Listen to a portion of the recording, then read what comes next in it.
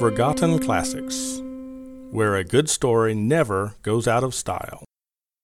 Welcome to episode 291 of Forgotten Classics.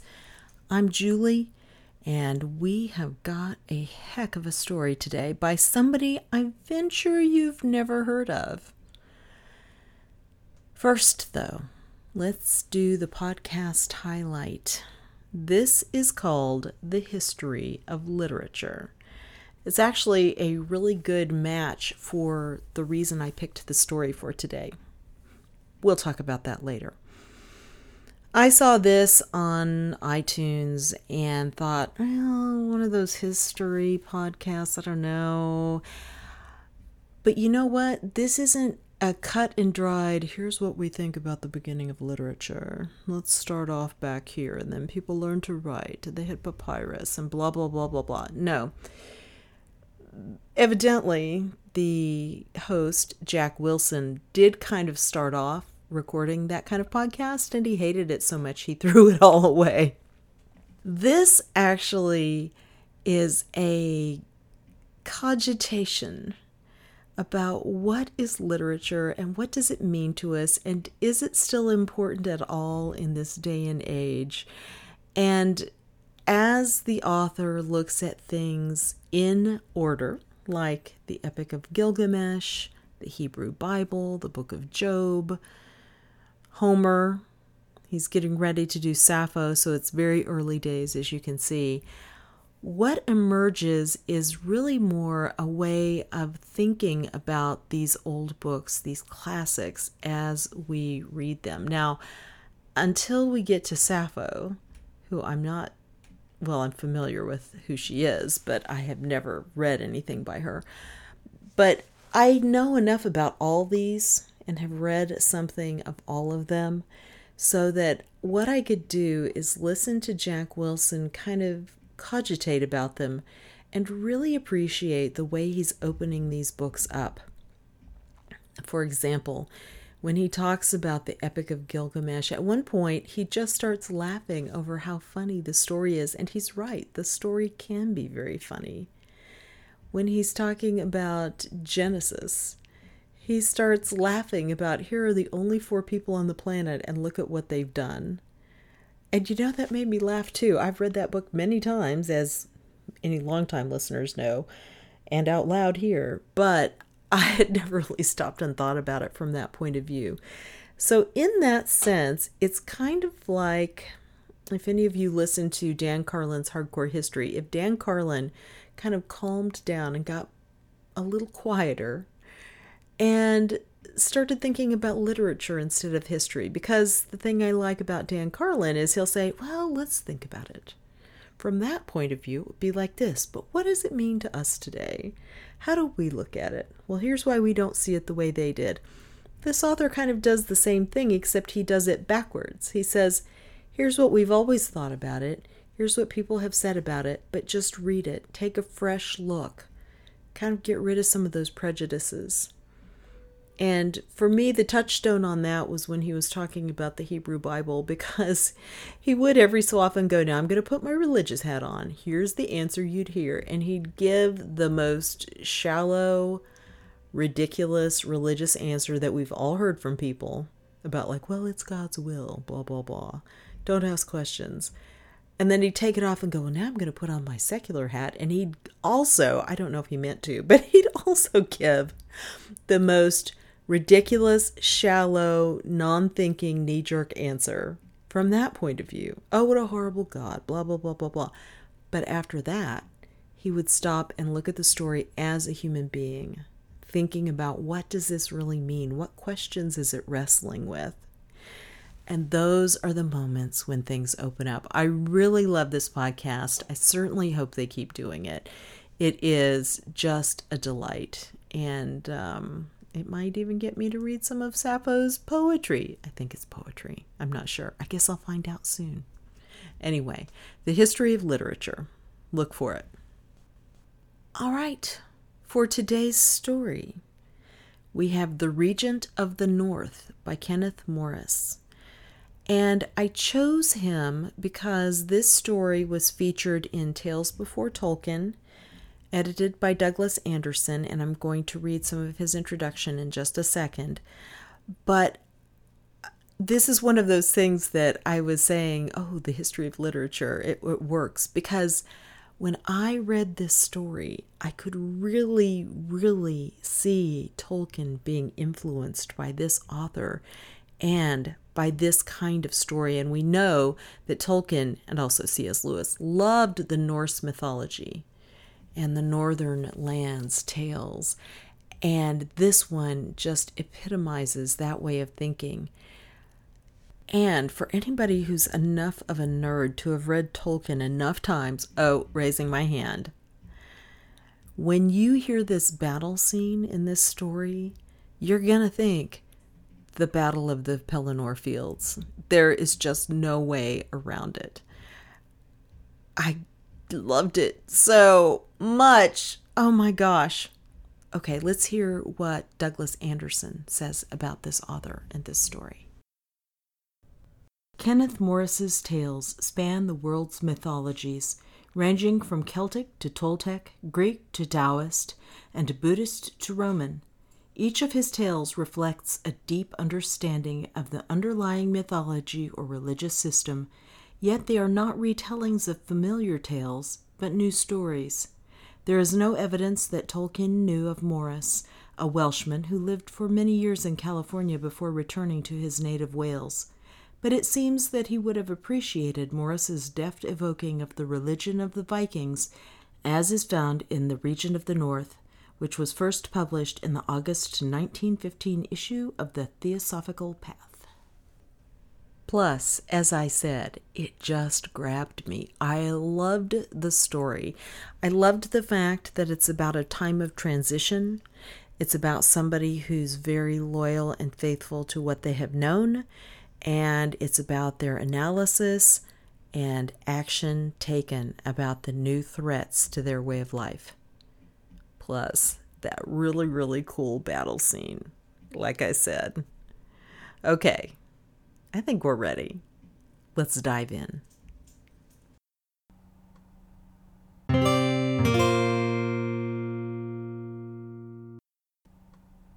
The Regent of the North by Kenneth Morris. The northern winter is altogether ghostly and elemental. There is no friendliness to man to be found in it. There the snow has its proper habitation. There in the gaunt valleys of Lapland, in the terrible lonely desolations, the frost giants abide. They are servants of the Regent of the North, smiths that have the awful mountains for their anvils, and with cold for flame-tempering water into hardness, fashion spears and swords of piercing ice, or raise glittering ramparts about the pole, all for the dreadful pleasure of doing it. They go about their work silently in the gray darkness. Heaven knows what dreams may be haunting them, dreams that no mind could imagine, unless death had already frozen its brain.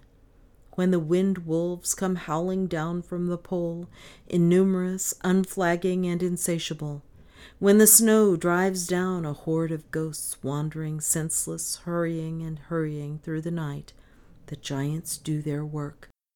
They make no sound. They fashion terror, and illimitable terror, and terror, or is it indeed only terror that they fashion? And then spring comes, and the sun rises at last on the world of the north. The snow melts in the valleys. White wisps of cloud float over skies blue as the gentian, over 1,000 lakes all turquoise and forget-me-not, waters infinitely calm and clear, infinitely lovely. Then the snow on the mountain dreams dazzling whiteness by day, defiantly glittering against the sun, dreams tenderness, all faint rose and heliotrope and amber in the evening, blue solemn mystery in the night. Quick with this last mysterious dreaming, for the nights are hurrying away. They grow shorter always. They slink poleward, immersed in ghostly preoccupations. By midsummer they have vanished altogether. Then the sun peers incessantly wizard-like over the horizon. The dumb rocks and the waters are invincibly awake, alert and radiant with some magic instilled into them by the regent of the north. It is in this spring and summertime that you shall see bloom the flowers of Lapland, great pure blossoms in blue and purple and rose and citron, such as are not found elsewhere in the world.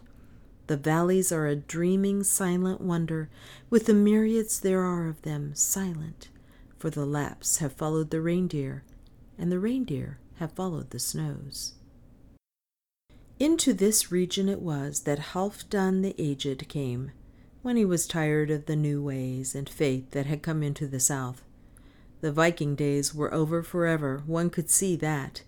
Meek crozier-bearing men had invaded the realms of Odin and Balder, laying terrible axes of soft words, of chanted prayers and hymns to the roots of all the ancient virtue of the race, said Halfdan the Aged.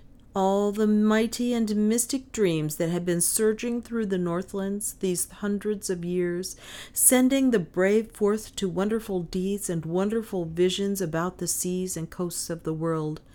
And Inga, the king at Uppsala, forgetting all things noble and generous, had forsworn Odin and battle-breaking Thor, had forsworn Balder the Beautiful, had welcomed these chanting, canting foreigners, and decreed their faith for his people, so that now nothing remained but a fat, slothful life, and the straw death at the end of it. There should be no more Viking expeditions, no more Valhalla, no more Asgard and the gods. Faugh, thought Halfdan Halfdansson, old hero of 100 raids in the west and south. This small-souled life for them that can abide it. It is worse than death for a man's son. Not but that his own days of action were over, had been these 10 years, had passed with the age of the Vikings. Also his 7 sons were in Valhalla long since, and beyond being troubled. They had fallen like men in battle, before there was any talk of this Christian heaven and hell. As for his wife, she, royal-hearted woman, had died when the youngest of them was born, so that it would have been easy for him to cut himself adrift from the world and voyage down through pleasant dreams toward death after the fashion of clean old age. He had already put by, somewhat sadly, the prospect of future expeditions, and was reconciling himself to old age and its illumination when King Inga went besotted over the foreign faith. From his house, Bravik on the hillside, through whose door the sea winds blew in salt and excellent, he could watch the changes of the Swan Way, and nourish peace upon the music of the sea. Below, at the foot of the hill, was the harbor from which his ships used to sail, drawn up on the beach, sheer hulks. Still they lay there, the wild swan and the dragon, accustomed to Mediterranean voyagings of old. For his own life, he found no action to regret in it. It had all been heroic doing, clean and honorable and vigorous, and the gods had had their proper place in it, lighting it mysteriously from within. But what room was there for dreaming when the cry, "The glory is departed," rang so insistent? The new order liked him so little that in place of peace and its accompanying wisdom, the years brought him unease increasingly.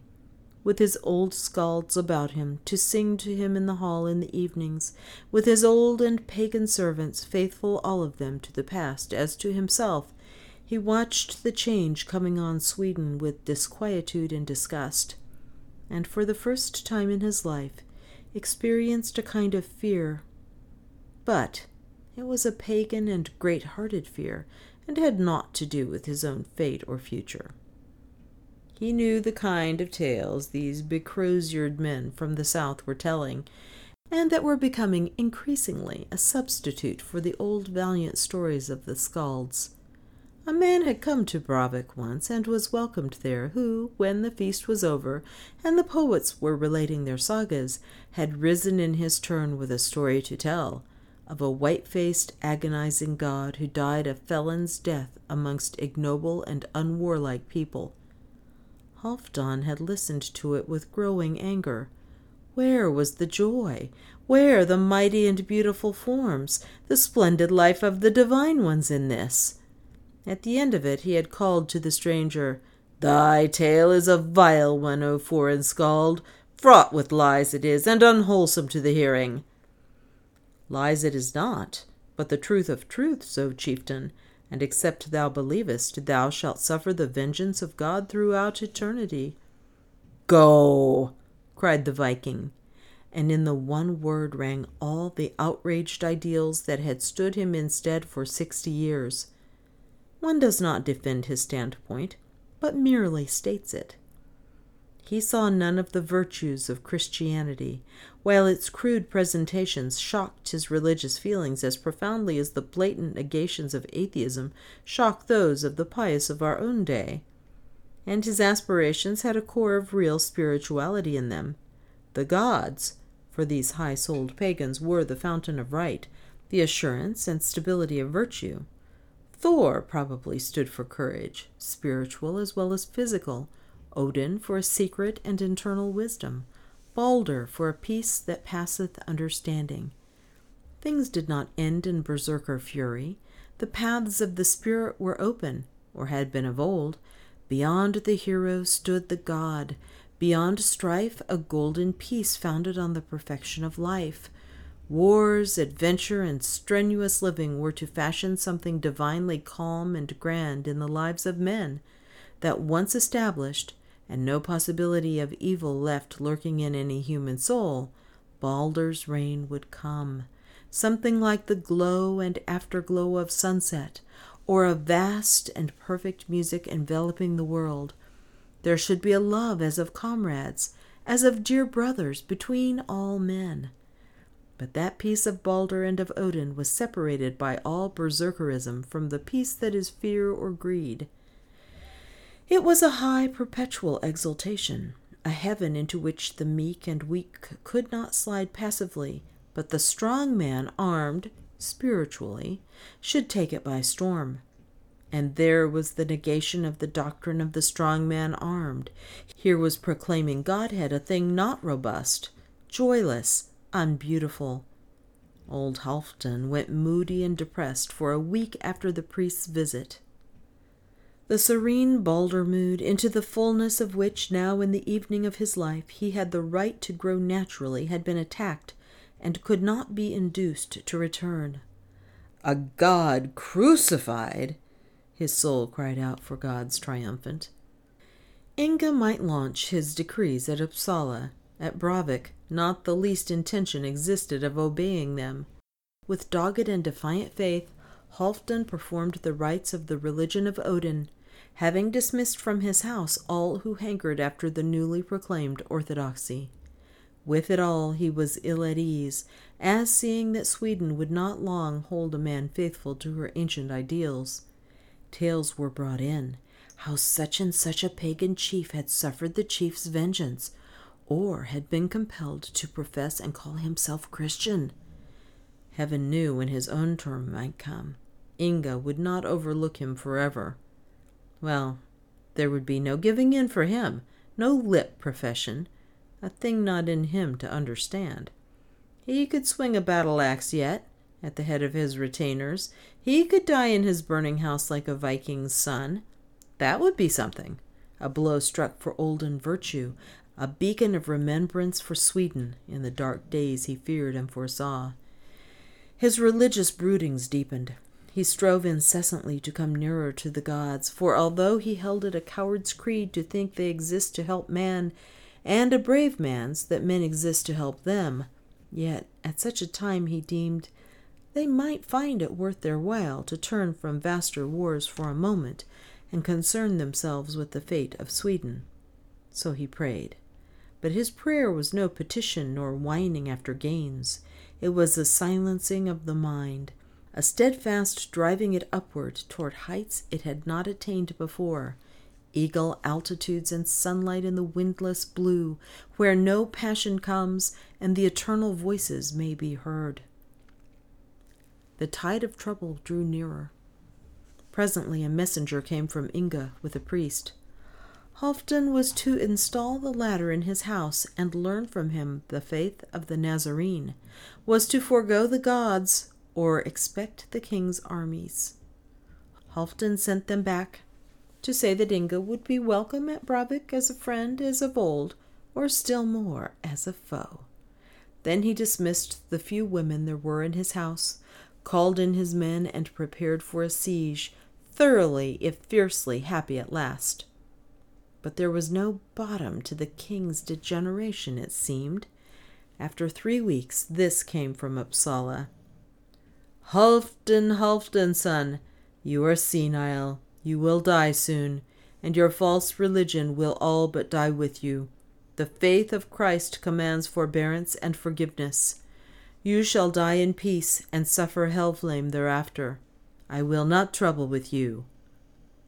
I will not trouble with you.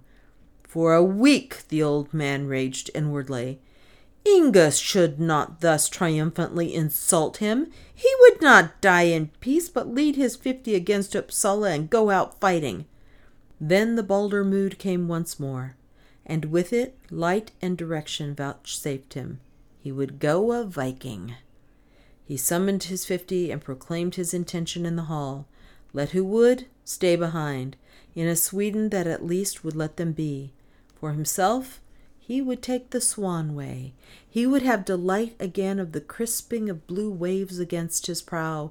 He would go under purple sails into the evening, into the mystery, into the aloneness where grandeur is, and it is profitable for souls to be, and there are none to tell heart-sickening tales. There what should befall him, who could say?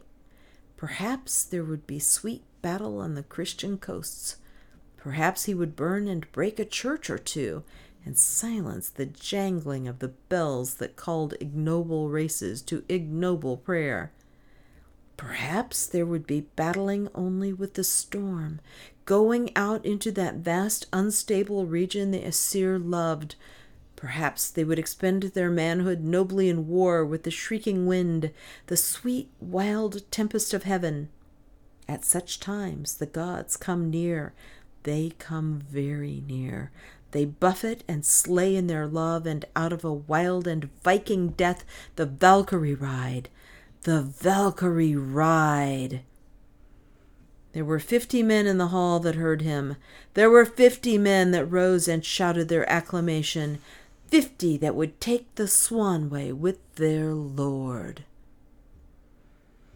So there came to be the noise of axe and hammer in the heaven under Brabant, the wild swan and the dragon being refurbished and made all taut for voyaging.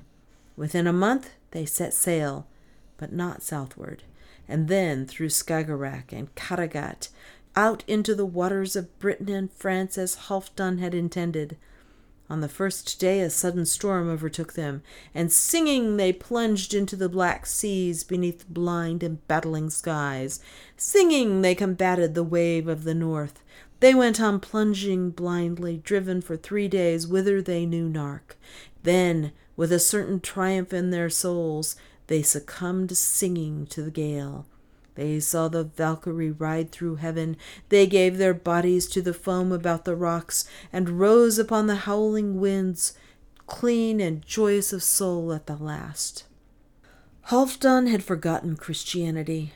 All thought and memory of it deserted him utterly before the storm had been beating them an hour. In the end it was all pagan, all Viking, exultant lover and fighter of the gods, that he leaped from his sinking ship in the night, fully armed, into the driving froth and blackness, struggled as long as might be with the overwhelming waves as befitted his manhood, then lost consciousness and was buffeted and tossed where the grand elements listed, and thrown at last unconscious on the shore. Certainly he had seen the Valkyrie riding, had heard their war song above the winds and waves. Like the lightning of heaven they had ridden, beautiful and awful beyond any of his old dreaming. Why then had they not taken him? This was no Valhalla into which he had come. This dark place, smokily lamplit, this close air, heavy it must be said, with stench. And were these the dwarfs? These little figures that moved and chattered unintelligibly in the gloom? Slowly he took in the uncouth surroundings, raising himself rather painfully on his elbow from the bed of dry heather on which he was lying. There on the tent pole hung his armor, his helmet with the raven wings, his shield, sword, and battle-axe. These were skins with which he was covered, and of which the walls of the tent were made. He was not dead, then? No, it appeared that it was still mortal flesh he was wearing. He had been thrown on some shore by the waves and rescued by these quaint, squat people. Ah, he had been driven into the far north and was among the Lapps in the unknown north of the world. He lay back, exhausted by his bodily and mental effort, and the sigh that broke from him brought the Lapp woman to his side and the Lapp man after her. They brought him hot broth and spoke to him, their unknown and liquid tongue, in which no sound unmusical intrudes, was full of gentle kindliness. Their words were almost caressing, and full of encouragement and cheer. He had no strength to sit up. The Lapp woman squatted at his head and lifted him in her arms, and while he so leaned and rested, the Lapp man fed him, sup by sup, the two of them crooning and chuckling their good will the while. In 3 days he was on his feet, and convinced that he could not outwear the kindly hospitality of his hosts. The weeks of the northern spring went by. The flowers of Lapland were abloom in the valley, and old Halfdan wandered daily and brooded amidst the flowers. His mood now had become very inward. He hungered no more after action, nor dwelt in pictures of the past. Rather an interiority of the present haunted him, a sweetness as of dear and near deities, in the crag-reflecting waters, in the fleet cloud fleeces, in the heather on the hills, and in the white and yellow poppies on the valley floor. As the summer passed, this mood grew deeper. From a prevalent serene peace, it became filled with divine voices almost audibly calling. As for the Lapps, they behaved to him at all times with such tenderness as might have been given to a father growing helpless in old age, but loved beyond ordinary standards. The first frosts were withering the heather. In the valley the flowers had died. The twilight of early winter, a wan iris withering, drooped mournful petals over the world. On the hills all was ghostly whiteness. The Lapps had come south with the winter, and there was a great encampment of them in the valley. It never occurred to Halfdan to wonder why the couple that had saved him had remained during the summer so far from the snows. One day he wandered down to the shore. The sea had already frozen, and the icy leagues of it shone tinted with rose and faint violet and beryl, where light from the sun, far and low in the horizon, caught them. Wonderful and beautiful seemed to him the world of the north. There was no taint in the cold electric air, no memory to make his soul ashamed for his fellow man. The wind blew keen over the ice, blowing back his hair and beard. It was intense and joyful for him with that divine life of the gods that loves and opposes us. He walked out on the ice. Something at his feet caught his attention, and he stooped to examine it. It was a spar, belike from the Wild Swan or the Dragon, the ships he had loved. Then came memory in a flood. All his life had gone from him.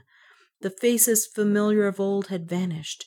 Down there, in the south, in the Gothland, all the glory had departed, and there was nothing left for him on earth but the queer, evil-smelling life in the Lapp tent.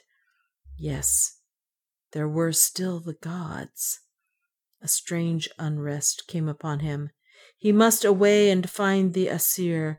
He had no plan, only he must find the bright ones, must stand in their visible presence, who had been the secret illumination of the best of his life. In mingled longing and exultation he made his way back to the camp. He found his Lapp friends standing before their tent, and their best reindeer harnessed to an akja. That is, the Lapp sledge of wicker and skin, capable of holding one man sitting with legs stretched out and guiding the reindeer with a single thong of rein. They knew, it appeared, that he was to go, and mournfully and unbidden had made preparation. They brought out his armor and fondled his hands as they armed him. A crowd gathered about him, all crooning and chuckling their goodwill and their sorrow to lose the old man, in whose shining eyes it seemed to them was much unearthly wisdom. On all sides, evidently, there was full understanding of his purpose, and sad acquiescence, and this did not seem to him strange at all. The gods were near and real enough to control and arrange all things. He sat down in the akcha and took the rein. The Lapps heaped skins about him for warmth. Then, waving farewells amidst an outburst of sorrowful crooning and chuckling, he started. Whither the reindeer might list, whither the mighty undying ones might direct. On and on and on, through ghostly valleys and through the snowstorm, right into the heart of the northern night, the reindeer, never uncertain of the way, drew him. Through ghastly passes. The Baldermood came to him in the weird darkness. In the cold desolation, the bright gods seemed nearer than ever. Through ghastly passes where the north wind, driving ice particles that stung, came shrieking, boisterous and dismal, down from the pole to oppose him. On sped the reindeer, while the mind of the old Viking was gathered into dreams. Waiting for him, somewhere beyond, were those whose presence was a growing glory on the horizon of his soul. The snow ghosts, wan, innumerable, and silent, came hurrying by. On sped the reindeer, a beautiful beast, heeding never the snow ghosts over frozen rivers and frozen mountains, through ghostly cold valleys and the snow, under vast precipices that towered up, iron and mournful into the night, or along the brink of awful cliffs with the snowstorm howling below. On and on. Who was to measure time on that weird journey? There were no changes of day and night, and Halfdan, wrapped in the warmth of his dreams, hardly would have heeded them if there had been. Now and again the reindeer halted to feed, scraping in the snow for his familiar moss diet. Then on again, and on. It was the beast or some invisible presence, not the man, who chose the way. A valley stretched out endlessly before, and afar, afar, a mountain caught on its whiteness some light from heaven, so that amid all the ghostly darkness it shone and shot up, a little dazzling beacon of purity on the rim of the world. The snow had ceased to fall, and no longer the north wind came shrieking to oppose. There was quiet in the valley, broken only by the tinkling of the reindeer bells and the scrunch of the falling hooves on the snow. The white mountain caught the eyes, and at last the mind of the long-dreaming Viking, so that he began to note the tinkling of the bells, the sound of the hooves falling, the desolation before and around. And at last another sound also, long howling out of the mountains on this side and that, long dreary howling like the cry of ghosts in a nightmare, or the lamentation of demons driven forever through darkness beyond the margin of space. For some time he listened, before waking to knowledge that it was actual sound he listened to, and then for some time longer before it came to him to know whence the sound was. It had drawn nearer by then, much nearer, and peering through the glint and gloom he saw the shadows that were wolves streaming up after him through the valley, and coming down from the mountains, singly, in twos and threes, in multitudes. The reindeer snuffed, tossed its head, and speeded on prodigiously, yet with what gathered on the hillsides it would be a marvel if he escaped. On came the shadows until one could see the green fire sparks of their eyes, behind, to the right, and to the left, almost before, and on sped the reindeer, and the white mountain drew nearer. Then Halfdan the Viking scented war. He remembered his youth and its prowess. He made ready his shield and battle-axe, and thanked the gods fervently that after all he should go out fighting. The brave reindeer should have what chance it might to escape by its own untrammeled fleetness, so he drew his sword and cut the harness. The beast was away over the snow at twice its former speed, and Halfdan in the Akjas shot forward 30 paces, fell out, and was on his feet in a moment to wait what should come. A black shag shadow, the foremost of them, hurled itself howling at his throat, eyes green fire and bared teeth gleaming. The axe swung down, clave its head in mid-air, and the howl went out in a rattling groan and sob. No question of failing strength now. Old age was a memory, forgotten. The joy of battle came to him, and as the first wolf fell, he broke into song. In the bleak of the night and the ghost-held region, by frozen valley and frozen lake, a son of the Vikings, breaking his battle, doth lovely deeds for Asgard's sake. Odin All-Father, for thee I slew him, bolt-wielding Thor. Joy to ye now, ye Aesir brothers, that drive the demons for evermore. While he sang, another wolf was upon him, and then another, and another, and the war-axe that had made play under the Mediterranean suns of old, God, how it turned and swept and drove and clave things in the northern night, while they came up one by one, or even in twos. The fight was all in his favor, so he slew as many as a dozen at his singing. Then the end began to draw near. They were in a ring about him now, rather fearful of the whirling axe, but closing in. Old age began to tell upon his limbs. He fought on wearying, and the delight of war ebbed from him. His thigh had been snapped at and torn, and he had lost much blood with the wound. Then the axe fell, and he leaned on it for support for a moment. His head beat down over his breast. The war mood had gone altogether. His mind sped out to the gods.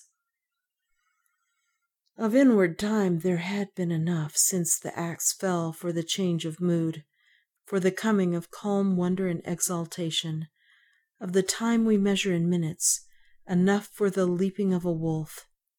He saw it and lifted the axe, knowing that nothing could be done. At his left it leapt up. He saw the teeth snap a hand's breadth from his face. An axe that he knew not, brighter than the lightning, swung. The jaws snapped, the head and the body apart fell to the ground. And there was a wolf leaping on his right, and no chance in the world of his slaying it, and a spear all glorious suddenly hurtling out of the night and taking the wolf through the throat and pinning it dead to the ground. And here was a man, a Viking, grey-bearded, one-eyed, glorious, fighting upon his left. And here was a man, a Viking, young and surpassing beautiful of form and face and mien, doing battle at his right. And he himself was young again and strong, and knew that against the three of them all the wolves in the world and all the demons in hell would have little chance. They fled yelping into the dark, and Halfdan turned to hail those that had fought for him. And behold, the shining mountain that had seemed so far shone now near at hand, and for a mountain it was a palace, exceedingly well built, lovely, with towers and pinnacles and all the fair appurtenances of a king's house. No night nor winter was near it. Amidst gardens of eternal sunlight it shone, its portals flung wide and blithe all things for his entering. And he greeted Odin All-Father as one might who had done nothing in his life to mar the pleasant friendliness of that greeting. And in like manner he greeted Balder the Beautiful. They linked their arms in his, and in cheerful conversation he passed in with them into the Valhalla. The end.